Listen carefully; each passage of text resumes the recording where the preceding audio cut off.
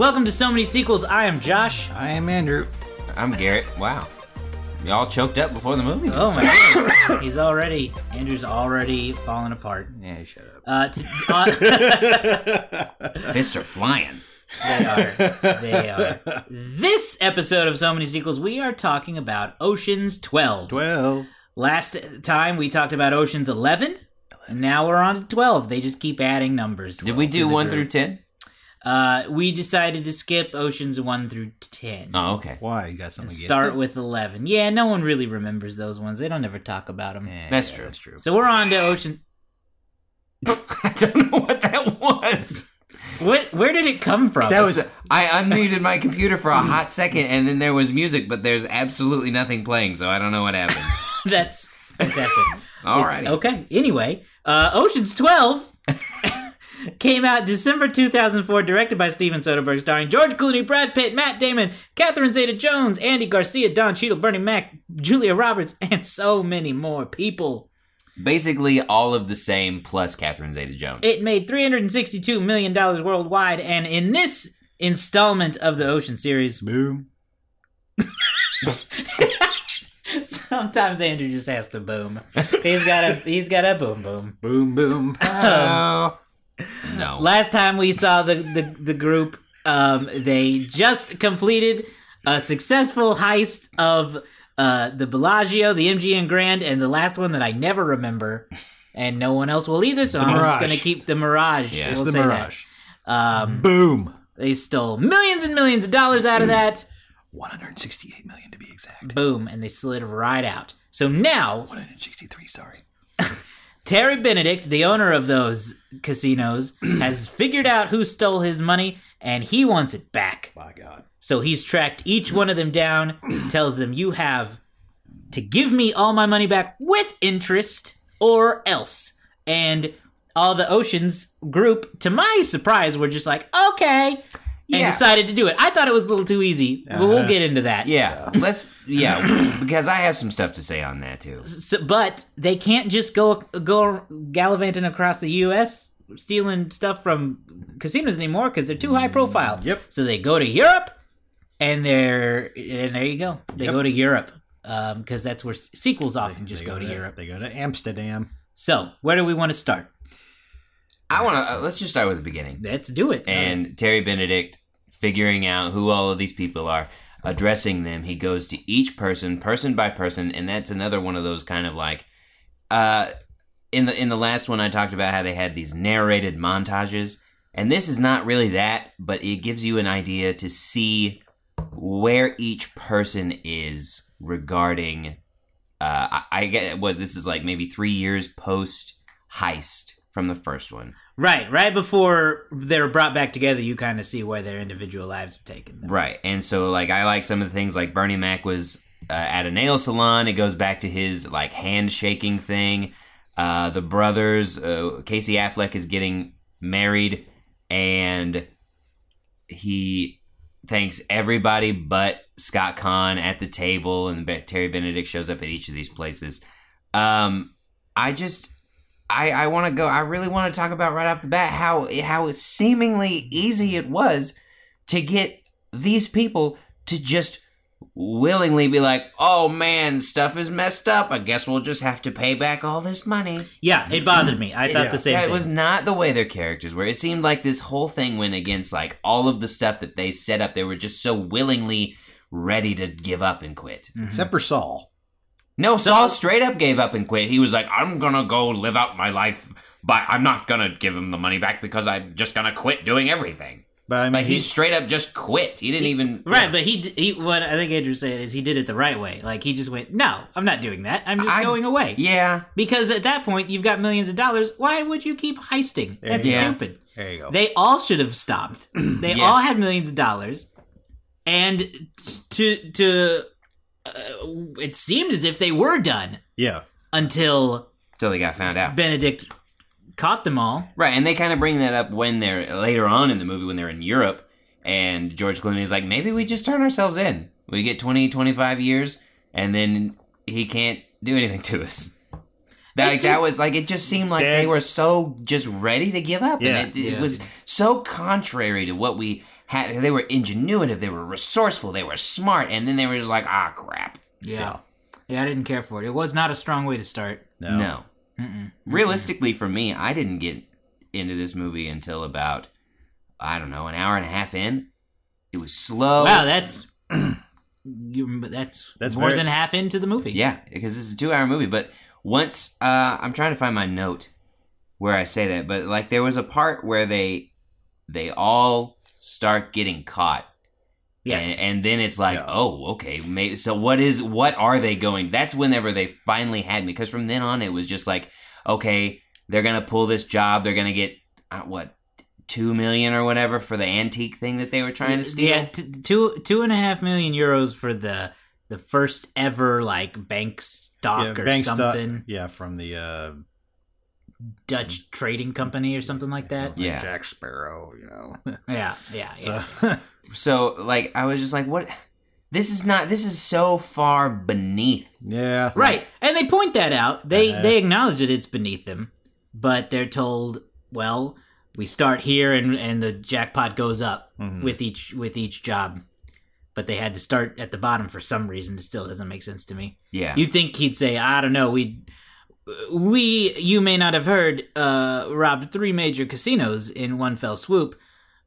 Maybe emptying some old man's safe is a little beneath us. But they didn't. Tell Hagrid to get out that damn wizard and wave it around so they can get a better job, because Hagrid, for those of you that haven't seen the movie, was the guy that they were trying to get the job from. I forgot that was Hagrid. Yeah. There were some, I mean, the wittiness was there. There was a little more excessive silliness. Yeah, I thought the wittiness was a little too hammy. It was a little ham-fisted. I didn't...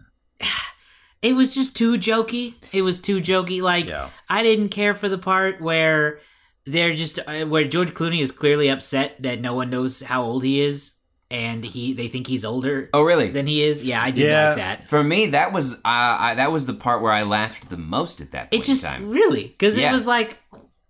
Why would Danny care? This is not a thing he would care about. No. I get that. For me, I think it was one of those things where it's like, 3 of them had just been made by Catherine Zeta-Jones's character. I don't remember her name in the movie, but she went to their hotel room and she saw Rusty, and she saw Danny, and she saw Yin, and then so they're trying to change their plan, and they're all at the bus stop.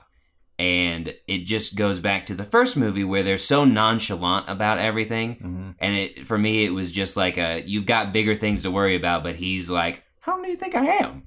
Like, I'm not that old. Fun fact, at the time, he was 42. So, but I said that was, at that point in time, that was one of the funnier parts for me. Yeah. I also like the beginning when you're you're seeing the Rusty, Catherine Zeta-Jones relationship. Yeah. Where he's still thieving. I assume this is prior to the heist. It doesn't really say. The timeline is a little weird. Because they don't ever say when it said 3.5 years ago, but it didn't say from where. Yeah, that was poorly managed because I didn't even connect. I didn't even realize that was Catherine Zeta-Jones until the movie was over and I was done with it. And then I thought about it later. Oh, really? I just thought that was just Rusty and some random woman in the past. Nope, they didn't. Okay. That was not clear to me at all. Yeah. Okay. She doesn't get a lot of camera time in that opening scene. No, she doesn't. She's in bed and she's in bed most of it. So I didn't even consider that person was important to the world, to the story. What I liked about it was she's a detective or a police or whatever her title is, and he's still thieving, and he's like, how's your day? And then she goes through, we got a break in this case, we found a boot, and he's like showing his boot, and he's like, oh really? And he like hides his shoe because the boot print is his shoe print. And then she says that she gets a hair, and they're testing it and talking about how they'll know if he dyes his hair, if he has dandruff, and da-da-da. And he's in the bathroom, and he looks up, and there's a shot of all his hair care products. And I thought that was kind of clever. Yeah, the hair part was funny. I think my favorite part of the film was when Julia Roberts was playing herself. Interesting. That's a point of contention. Well, see, the reason why I like that is just how everything plays about, and Bruce Willis is entered into this, Right. and Bruce Willis is playing Bruce Willis, and she's trying to play it off as much as she can, and I just loved how everything just kind of came together because when Julia Roberts in this movie sees Bruce Willis, she goes just hog wild, and of course he gets on the phone with Julia Roberts. And Julia Roberts is talking to Julia Roberts. I love that part of the film. That was my favorite part. And all the way up until they got caught. I'm just like, that right there, I loved. That's where I thought the silliness was turned up a little too much. I did like a lot in Ocean's 11 when Topher Grace and Joshua Jackson play themselves. I thought that was clever and fun. But turning it so meta that Julia Roberts' character, Tess, is going to pretend to be the real Julia Roberts because she looks like her, was a little overboard for me. I wouldn't say I flat out disliked it. I just kind of like smirked and went, really? Yeah. And then Bruce Willis was kind of unnecessary. He just felt like a cameo that was thrown in there. And I don't like it when cameos don't have some purpose. Yeah. So when I agree. was doing some research, I learned that Bruce Willis was actually one of the people that was in line to play Danny Ocean in Ocean's 11, but he had to pull out due to scheduling conflicts. So that might be a reason as to why he was thrown in there. I didn't necessarily care for the Julia Roberts inception because it goes back to a conversation we had in the previous podcast, which you should go listen to if you haven't, where we talk about how if Topher Grace is Topher Grace and Joshua Jackson is Joshua Jackson, this creates a reality where you would assume that Brad Pitt and George Clooney and Matt Damon and Julia Roberts all exist. And so that implies that Danny Ocean is George Clooney. Or are they doppelgangers? Well, it implied to me that they're in the Matrix, people. They're in the Matrix. We might get to the Matrix at some point. Hot damn. That's the thing that might happen. Pay attention. It implied to me in that first one that those actors didn't exist because they were the characters. If you remember from the last episode that you can find online, they were just gorgeous. Is if Topher Grace exists, but George Clooney is Danny Ocean, then George Clooney can't exist. They were just gorgeous looking people stealing gorgeous stuff. Fixed in Ocean's 12, where we find out that Julia Roberts does in fact exist. Because Tess looks like her.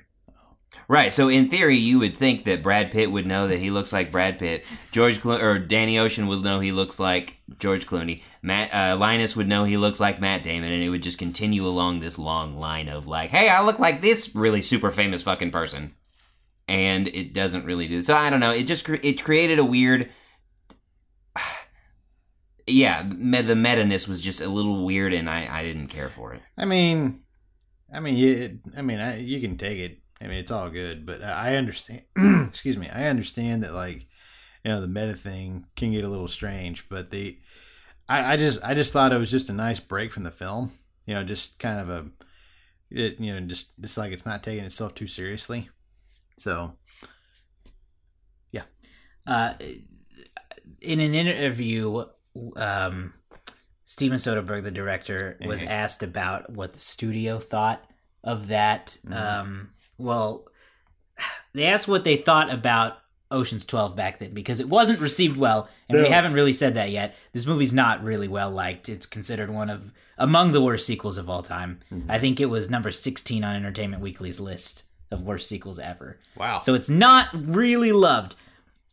So they wanted to know what the studio thought, and he said that the only point of contention with the studio was the Julia Roberts scene. They were unsure that it would work. They were not confident in it, but he assured them, no, it's going to work. There's a precedent. It's been done before. It's going to work. People will be able to follow it.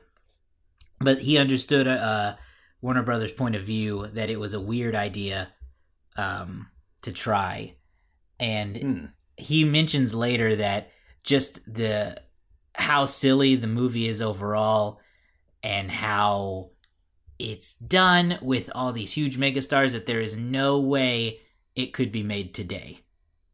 Just the studio dynamic has changed so much that he doesn't think that they would even let an Ocean's 12 be made today like it was then. Well, and I wonder if, and this is not knocking on the actors by any means, but I wonder if, because in order to get this many A-list characters or people, they had to take pay cuts, and I just wonder if they would do that. If they didn't really feel invested in the movie. Obviously, if it's something that you're invested in, then sure.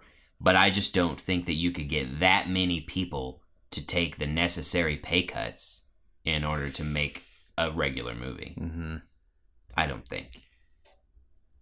Yeah, that's maybe they're looking for lightning in a bottle twice, and that's a very hard thing to do. Yeah, and that's another thing that he mentioned in this interview is that he thinks a lot of people expected a remake, so to say, of the first one, where it followed the same structure, and they didn't do that. He threw it all out the window, and he thinks people didn't care for that. And another piece I read mentioned that this movie really doesn't focus on the 11 as much as the first one does. Mm-hmm. This one, you kind of just get the George Clooney, Brad Pitt, Matt Damon Power Hour movie. Yeah. And people didn't really want that. They wanted all of them like they got last time. And I think it's really honestly, I think that's what killed it for me. Like, I'll be straight up. This was not one of my favorite sequels. And was it your 16th worst favorite one? Pretty close. Wow. Like, no, this really wasn't one of my favorites. I just, watching it, and this is the first time I ever watched it. It got to the point where I just felt like, I really just don't care about this movie anymore. And I think it got to maybe about an hour in, you're just like, what else are they going to do? Now it's just like we're seeing all these familiar faces. We're seeing all these familiar people. They're doing something. What are they going to do? And it's just like, oh, okay, they did this. Oh, okay, they did that. And it got to the point where I was just like, I really don't care anymore. Yeah. It's not. It just lacked the energy that the first one had. Here's a quote from Soderbergh about his reaction to people who didn't like the movie and whether or not it was for the right or wrong reasons. Mm. He said, "Obviously, people can say whatever they want, but I could never hate something that's at least, even on a superficial level, beautiful to look at. I reserve that kind of ire for what I consider to be actual filmmaking incompetence." So it's legit for somebody to say, I didn't like it didn't work for me. But if you can't say that and then acknowledge that it's spectacular to look at and the score is just fantastic, then you're kind of outing yourself as taking a sort of ideological position about the movie that's separate from the movie. You've got an agenda here because you're not even acknowledging the things that by any standards are worth acknowledging. That shit makes me a little crazy. Can't you separate out anything that you think is good, just good? I did like the soundtrack. Yeah. So how do you react to that? The soundtrack was okay. I loved how, there was one particular sequence when they were talking about the egg, about how the egg was golden, but everything else was black and white. I love that sequence. Yeah. I thought that was a great sequence. I thought the cinematography, and I'm nodding towards Steven Soderbergh here because he was the cinematographer, I think it was fantastic. I love the editing of it. I loved how that ending came together whenever they were all arrested, and it all just kind of pieced itself in. I thought that was great. But everything towards the lead up just wasn't as good as I thought it was going to be. No, I agree with him that you can look at a movie and say it wasn't for me, but it still looked good. And this is one of those movies where I do think it did look very good. It was technically well made.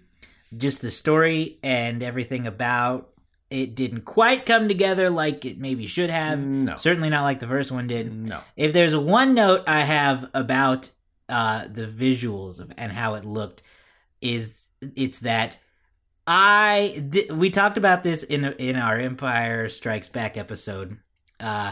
This movie is full of awkward transitions. Yeah. It's got weird wipes and fades that are just... I feel like they're kind of... They didn't work. I feel for like... me. Yeah.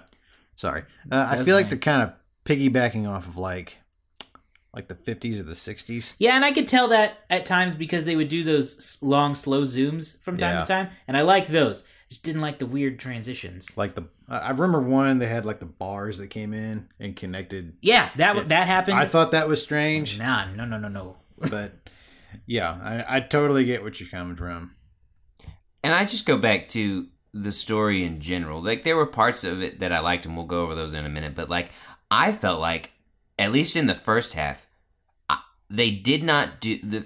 The reason I like the first one so much, one of the reasons, is because they explain things so well. Even though they're doing this elaborate, crazy heist, you seem to be able to follow along with everything they're doing because of how they're explaining it. And I don't think they did that very well in the first half. No. There's one of the heists that they try to do is they're trying to break into this guy's house and steal that banknote or whatever, and they have to raise the dude's house. But they didn't really do a good job of explaining like how that came to be, what they were doing. Yeah. Did they install those things underneath? Like, how could you just go underneath and mess with that? Like, they didn't really do a good job of explaining what they were doing and the reasons for it in the first half. And then in the second half, when they were explaining how the Ocean's crew got one over the Night Fox, that whole thing is explained in a montage that isn't talked about. You just have to watch it and pay attention. Mm-hmm. And I don't know. I don't think the explanations of how these particular heists happened were as executed as well in this one. We didn't even talk about the Night Fox. Yeah, I wanted to bring him up because what a little bitch this guy was. I did not like him. So there's no honor among thieves, as they say, but like they set up a reality where like it's not cool to oust somebody. So we find out that Night Fox is the guy that let Terry Benedict know who these people were that stole from him. He broke the rule. And so the reason he did it is because his mentor, or he said something about him being the greatest thief of all time, or somebody said that the Ocean's crew was the greatest thieves of all time. And they said that to the guy's mentor when Night Fox was there, and the mentor didn't change it or correct him and say, no, this guy's the greatest thief. And so he ousted them just so he could challenge him. What a little bitch. Just be like, I think I'm better than you. Let's have a thief off or whatever. Mm-hmm. Like, nah, don't break these rules. That's not cool. Just because you're insecure and your feelings were hurt. Not cool, Night Fox. Yeah, the Night Fox.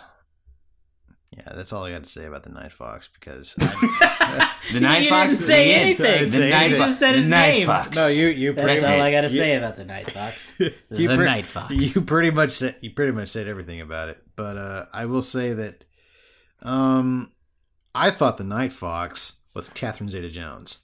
Really? Yeah, that's the Interpol or the Europol agent. Yeah.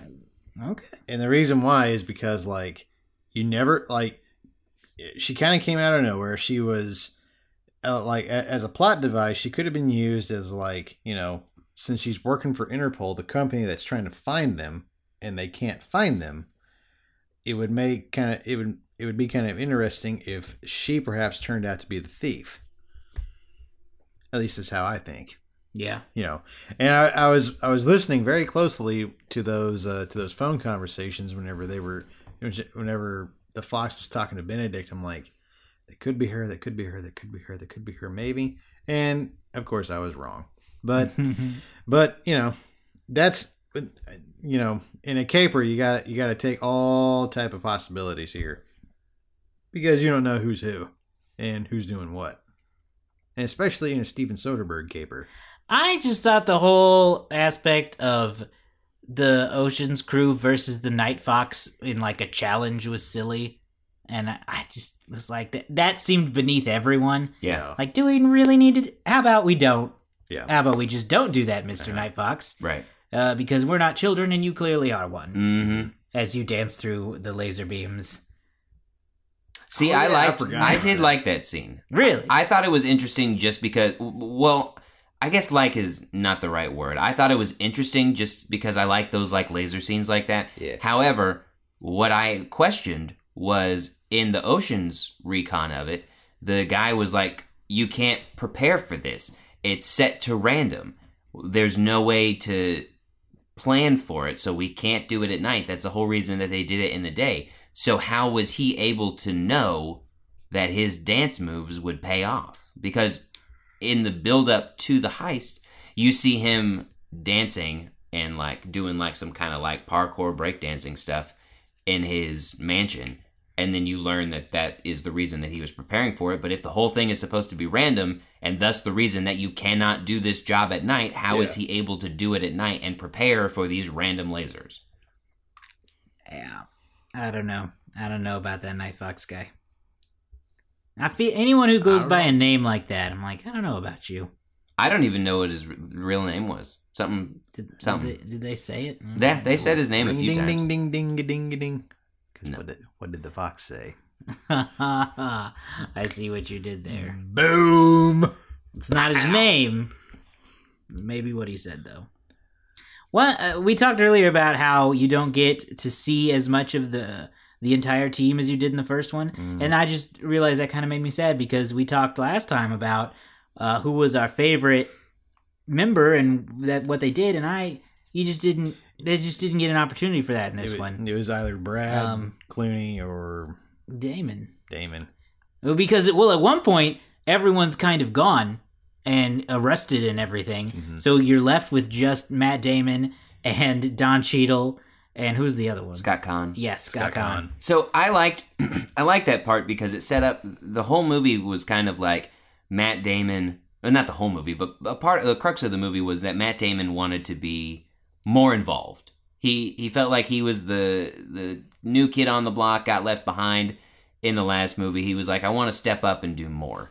And so what I thought was really funny was when they were going to meet, I'm going to call him Hagrid because Matsui was his name in the movie, but he's Hagrid. Robbie Coltrane, I think. Yeah. They were all in this meeting, and then they start speaking nonsense. So, and Matt Damon Linus is like, I don't understand what's happening. So, Rusty will say something ridiculous, and then Matsui will be like, do you agree? And Linus was like, okay. So then Danny Ocean would say something, and he would look confused. And then finally, Linus started quoting lyrics from a Led Zeppelin song. Yeah. And they just looked at him, and he said, they took him outside, and he goes, what just happened in there? And he said, and they tell him, they said, you called his niece a whore, a very cheap one. She's 7 and currently confined to bed with some kind of disease. And he's like, oh crap. And so it just plays to that, and then all of a sudden everybody gets busted, and he now has to run point. And so I liked what he did. I like the fact that when they're trying to formulate a plan, they have these interesting names. So the plan that they ended up doing was a looky-loo with a bundle of joy at the end. Mm-hmm. And the looky-loo refers to someone who looks like someone else. Bundle of joy, I assume, is because she's also pregnant. And so they're trying to do a combination of the two things. Mm-hmm. But that's when I finally got interested in it, because they all got caught.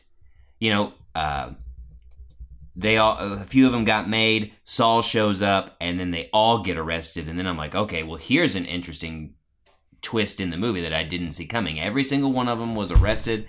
Every single one of them was taken out of the ability to do their job. So how are they going to get out? And then all of a sudden you realize that Matt Damon had to call his mom to come bail them out. And I thought that was very funny. That was a nice little twist that I didn't see coming in it. So that was a nice little part. Yeah. Clint Eastwood, fun fact, was nearly played Matt Damon's father in a cameo appearance. Peter Fonda eventually took the role in a scene that got cut from the movie. That would have been interesting to see. Because I think Matt Damon's father in this movie trilogy is some kind of like well-known thief. Yeah, that's how he found him. Like Bobby Caldwell. Right. Yeah. And so it would have been interesting to have that, but that obviously got cut. Mm-hmm.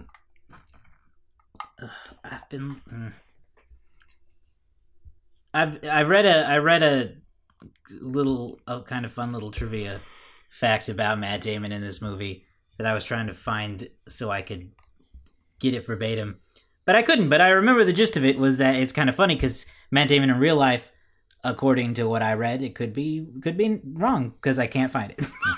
But It happens. was kind of the opposite of his character because he wanted less to do in this movie Oh. because he just finished the Bourne Ultimatum and he was like, I need to slow it down. And Soderbergh was like, no, how about no? And denied his request because Linus needed to do more in this movie, but Damon wanted to do less. Oh. So it's kind of interesting. But the script was adjusted for Julia Roberts because she discovered that she was pregnant with twins. Well, that's different. Yes, it is. Not trying to compare the two. Ricky Gervais was also gonna. It doesn't say what part that he was supposed to play, but he turned down a part in the movie, saying, "Why say a couple of lines opposite Brad Pitt when I could be playing a lead back home?" I assume that he would have taken the Eddie Izzard gig and been the guy that created the hologram of the egg. I agree with him. That was Yeah. a smart move. This Yeah. movie has unnecessary cameos. It does. And it just... Eddie it Izzard's takes- better than that. It takes you out of the moment. Yeah. Like, Eddie Izzard takes you out. Bruce Willis takes you out because you're like, what? You're suddenly Yeah. not involved in the story anymore. I don't understand it. That's, I mean, and just another reason why I really didn't care for this movie. Like, it was okay. I'm glad I saw it. Probably never watch it again. Yeah, it's fine. It's enjoyable. It is fun. But when you have to compare it to Ocean's 11, Yeah, I it is know. hard to stand up to it. can't If do this it. was the first movie in a series, I would have a different opinion of it, I think. You can't do it. But the fact that it's the sequel I think hurts it. you said that some of the, or maybe I read this, but some of the things that Soderbergh tried to do was kind of give more nods to the audience and kind of be like, yeah, we know this is like so many people, so we're going to have some fun with it. One of the things that I really, really, really, really hated in the beginning of the movie was when Basher was in the recording studio with the other guy and they were making some kind of rap song and they kept bleeping all of the swear That was words. super Yeah. weird. It didn't make sense. No, it was dumb and I didn't like it. I didn't think it was funny. Like, it didn't work and I didn't understand the point of it. There was no point. Although I will say, I'll give somewhat props to it because each bleep was one less word I had to hear in Don Cheadle's terrible accent. I think his accent was worse in this one. And I don't know how that's possible, but I made a note that it seemed like it was so much worse. And it was bad in the first one. I don't know how it could have gotten worse. Well, that may have been his part. He just like, you know what? I did it bad here. I wasn't Maybe just able, blow it up. Yeah, I wasn't able to get out of this movie. Well, sorry, I'm gonna make it even worse. Yeah, because it Mission- certainly was not fun. Mission accomplished. I did think, I didn't have a lot of negatives for the first one. I had some questions. No, I had there was a few plot holes that I thought, but one of the major plot holes in this one was first of all, what kind of damn jail puts every single person involved in a crime in the same jail cell? Like, they were all in the same damn cell, except Julia Roberts, when she got caught, put somewhere else, which I get. Europe. But my question was, how did they know, while they were in jail, that Tess was involved? Because there was a whole scene about them bringing her in, and I was like, how do y'all know there's nobody talking to you? You guys, but one of the things that to counterpoint to that is I did enjoy Catherine Zeta-Jones's character because of the fact that her father was a thief, her mother was not, and she was a police officer or a detective or whatever, dating a thief. Yeah. So I liked all of those dynamics, and then at the end you find out that her father is one of the most notorious thieves, Lamarck, who was the mentor of the Night Fox, who also was the reason why the Ocean's crew was able to pull off the heist and get over Night Fox. So I thought that was an Yeah. interesting dynamic for her character. It was good. It wasn't as good of a twist as we got in the first Oceans, but No. it was a good twist, for what it was. But since we're talking about cameos for a second, I just want to add that I did not expect Albert Finney to be in this. Albert Finney was Catherine Zeta-Jones's dad Oh. in this movie, and I think for starters, I think Albert Finney is a magnanimous actor, and I think for his 2 minutes on film in this, I thought he was great, but yeah, I mean, probably not really needed.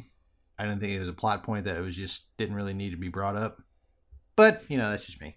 Yeah. So. And why did Topher Grace come back? Why did Topher Grace come back? He's just kind of there. Just kind of there for Brad Pitt to show up and knock on his door. It's like he had a mental breakdown. Yeah, he did. His hair was long and he was freaking out. The hotel room was a mess. Yeah, he had spray painted the glass window or something. Something about his girlfriend? Yeah, I don't know. I don't know. It was weird. Well, Topher, I don't know what happened between Oceans 11 and 12, but get your shit together, son. Going back to that's the opening sequence where Terry Benedict is getting all these people, and I'm trying to decide why he thought it was necessary to get so violent with Rusty in that one, because he blew up his car. If anything, he would want to blow up the car of Danny Ocean. That was a not proportionate response. Yeah. To blow up his car like that. Yeah. I get you you were trying to send a message to everybody, but why Rusty?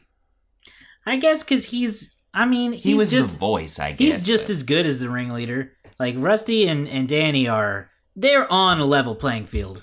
What I think my favorite part of the movie is whenever they finally get together and they have the reunion and they're all complaining about the fact that he called it Ocean's 11. And they were like, yeah, we agreed not to have any. And every single person weighs in, and Matt Damon is trying to defend in a way Danny Ocean, and was like, when you have a problem, who do you call? And everybody goes, Rusty. It's true. He was like, oh. Well, in Ocean's 11, Danny got taken off the job for a little bit. Uh-huh. He's been caught twice, and I know that was part of the plan in the first one, but it wasn't in the second one. He's more of just hey, I got an idea. Yeah. And then you guys do. Right. This, as much as we're harping on it, this one is, in fact, Soderbergh's favorite. Yeah. I don't know. I don't know about that. In this Rolling Stone article, he says it was less profitable than the two, yet the second Ocean's movie is fondly remembered by its director. Given more creative freedom, Soderbergh threw in more winks at the audience, and he experimented with the style of film in a way that he thinks makes it hold up better today as a piece of cinematic art. Kind of like what you had referenced earlier, but yeah, so I think that's why he liked it. He looks at it again from what I saw as well as a artistic piece. He likes what he's proud of what he did with it. So yeah, I think it's more of he did with the sequel. He may have got a little more freedom, and so he got to do what he wanted to do, which Ocean's 11 may not have been as loose. Mm-hmm. Well, I think that's why he likes it more. I think Ocean's 11 was such a smash hit that they trusted him, and he was like, let me try these things. And, it didn't necessarily work in the context of a story, but I would agree that it does look good and that the soundtrack is very good. So there are good elements to it, and, I honestly don't remember much about Ocean's 13. This one ends with the Night Fox in Terry Benedict's backyard, watering the grass at the Bellagio or whatever. So it sets up for 13. This one made enough money to warrant a 13. So I think that, if I remember right, maybe he takes aspects of the first one, gets back to the root of the first one, takes aspects from the second one, and Ocean's 13 goes up a level. But all in all, I think Steven Soderbergh, I'll continue to sing praises to the guy. I think Steven Soderbergh is really one of the few auteurs in film today. And I the reason why I say that is because a lot of his movies, he has full creative control, and a lot of directors in Hollywood today don't have that. Just recently he did Logan Lucky. What you don't know about Logan Lucky. Great movie. It's a great movie. It really is. I love it. But one thing that he had that most directors don't have, you think complete creative control. No, he had complete creative control. They had creative control over everything, and I think it's a great thing. And It can take a while for a director to get that kind of yeah, trust from a studio. and I think that's what's special about Steven. So, Steven will always be one of my favorite directors. Did you know he also did Magic Mike? Yep. I didn't. Yep. I just found that out Did live on tape. Did he do Magic Mike too? He was involved, but he didn't direct it. Okay. He produced it, but he directed Magic Mike the first. Yeah. The same year, the News same to year me. as Behind the Candelabra. Did he do that? Yeah, Oh yeah, he did do direct that. Yeah. Interesting. Well, there you go. I think we're about done. I just have one more note because Okay. just based on the childishness of this movie. Yeah. Brad Pitt, George Clooney, big time pranksters. Right. They work so well together. That is Yeah. the one thing that continues in this movie is that those two work so well together. And some of my favorite scenes are them interacting with each other where they don't even say complete sentences. They just know what each other is thinking. In the first movie, there's a scene where Danny Ocean is talking to Rusty. Rusty doesn't say a word, but Danny is able to have the full conversation. They have the inverse of that in this one, where Danny Ocean or Rusty is having the full conversation, and Danny doesn't say anything. They're sitting there watching an episode of Happy Days, and at the end, he just goes, "This guy playing Potsy is amazing." But the dynamic between those two goes off screen because before the filming began of this movie, Brad Pitt put out a memo to all the crew members saying that they were only allowed to address George Clooney as Danny Ocean or Mr. Ocean. Eventually, Clooney found out and got back at Pitt by putting bumper stickers on the back of his car. Some of them read, "I'm gay and I vote," and another one said, "Small penis on board." So take that home with you. Realistically, what I'm just trying to say is don't mess with Danny Ocean Well, or he'll you get know, you. But don't mess with George Clooney. Or he'll get you. I'm glad they're both pranksters and can have fun with each other. Those are both really lame pranks. Agreed. Really, like, I wouldn't even say having the cast call him Mr. Ocean is even a prank. That's No. just weird. Yeah, This bumper stickers, you putting a bumper sticker on somebody's car, definitely a prank. sure. That's an actual act of doing something. Right. Yeah. But just saying, Mr. Ocean. That's stupid. That's stupid. Come on, Brad. Well, that's it then. I think we're done now, for sure. Yeah. Let's do the game now, where we try to guess what the Rotten Tomato score of this movie is after we just spent a good amount of time talking about how not awesome it is. I have a feeling which side of the fresh rotten spectrum it'll be on. We need a theme song for the game. We do. We should try to get a theme song for the game. That'd be fun. You're fired. Yeah, let's get another music. I quit. You can't. You are fired. Well, since you've recently been fired from your job of creating a theme song, let's have you go first. What do you think the score is? I'm gonna go with about between 35 and 40%. Oh, you're gonna give us a range. Nah, you get a number. Okay. Ain't no range in this. Okay. 38. Okay. 38. I'm gonna go with a dead even 50. So I gave the first one really high numbers. Yeah, I think we all did. Yeah. Yeah, we all And I'm did. trying to think. Although but you did give it higher than I we gave did. it really, really high. But the if I remember right, it was only about 80%, right? Yeah, it wasn't very high. On the Rotten Tomato score, Something like that. I mean, which was it seemed low to me. It's pretty high Yeah. for this kind of movie. For me though, it was like Sure. such a good movie. So I'm Sure. trying to think. I'd say about what'd you say? 30 something? Yeah, which one did you pick? I forgot already. 38. 38. I'd go with 45. 45? So 38, 50, 45. According to the thermometer, this movie has a 55 Ooh. percent ranking. That's 5% away from being fresh. Yeah. Gotta be 60. The audience score is 60. That's a rare consensus between critics and viewers. Yeah. Not often are they that close. No. Usually, it seems like. I don't know. Cool. Well, 55%. All right. Do we agree with that? Oh yeah, how many henchmen would we give this one? I was gonna. Were we doing henchmen? That's what we What did did we do last last time? time. I don't even Henchmen. remember. We did 1 to 11 henchmen. Oh, so do we have to do 1 to 12 now? No. Oh, 1 to 11 still? Yeah. 5 out of 11. I give it a 5. Yeah, I think 5 is fair. See, I'm gonna go the opposite way. I'm gonna give it a 3. I didn't. That's really bad. I really did not care for this. This is less than a 30%. Yeah, the plot, the story, the way it was done, it just, especially coming off one that I consider one of my favorite movies, is just very, very upsetting.